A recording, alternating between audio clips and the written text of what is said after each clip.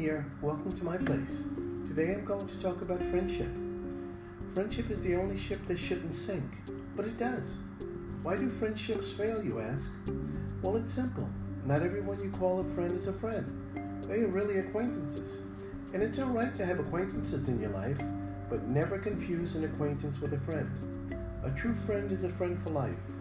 An acquaintance is someone that you know with no strong or lasting attachments. So remember, words matter. A friend is a friend, and an acquaintance is an acquaintance. And as always, thank you for tuning in to my place.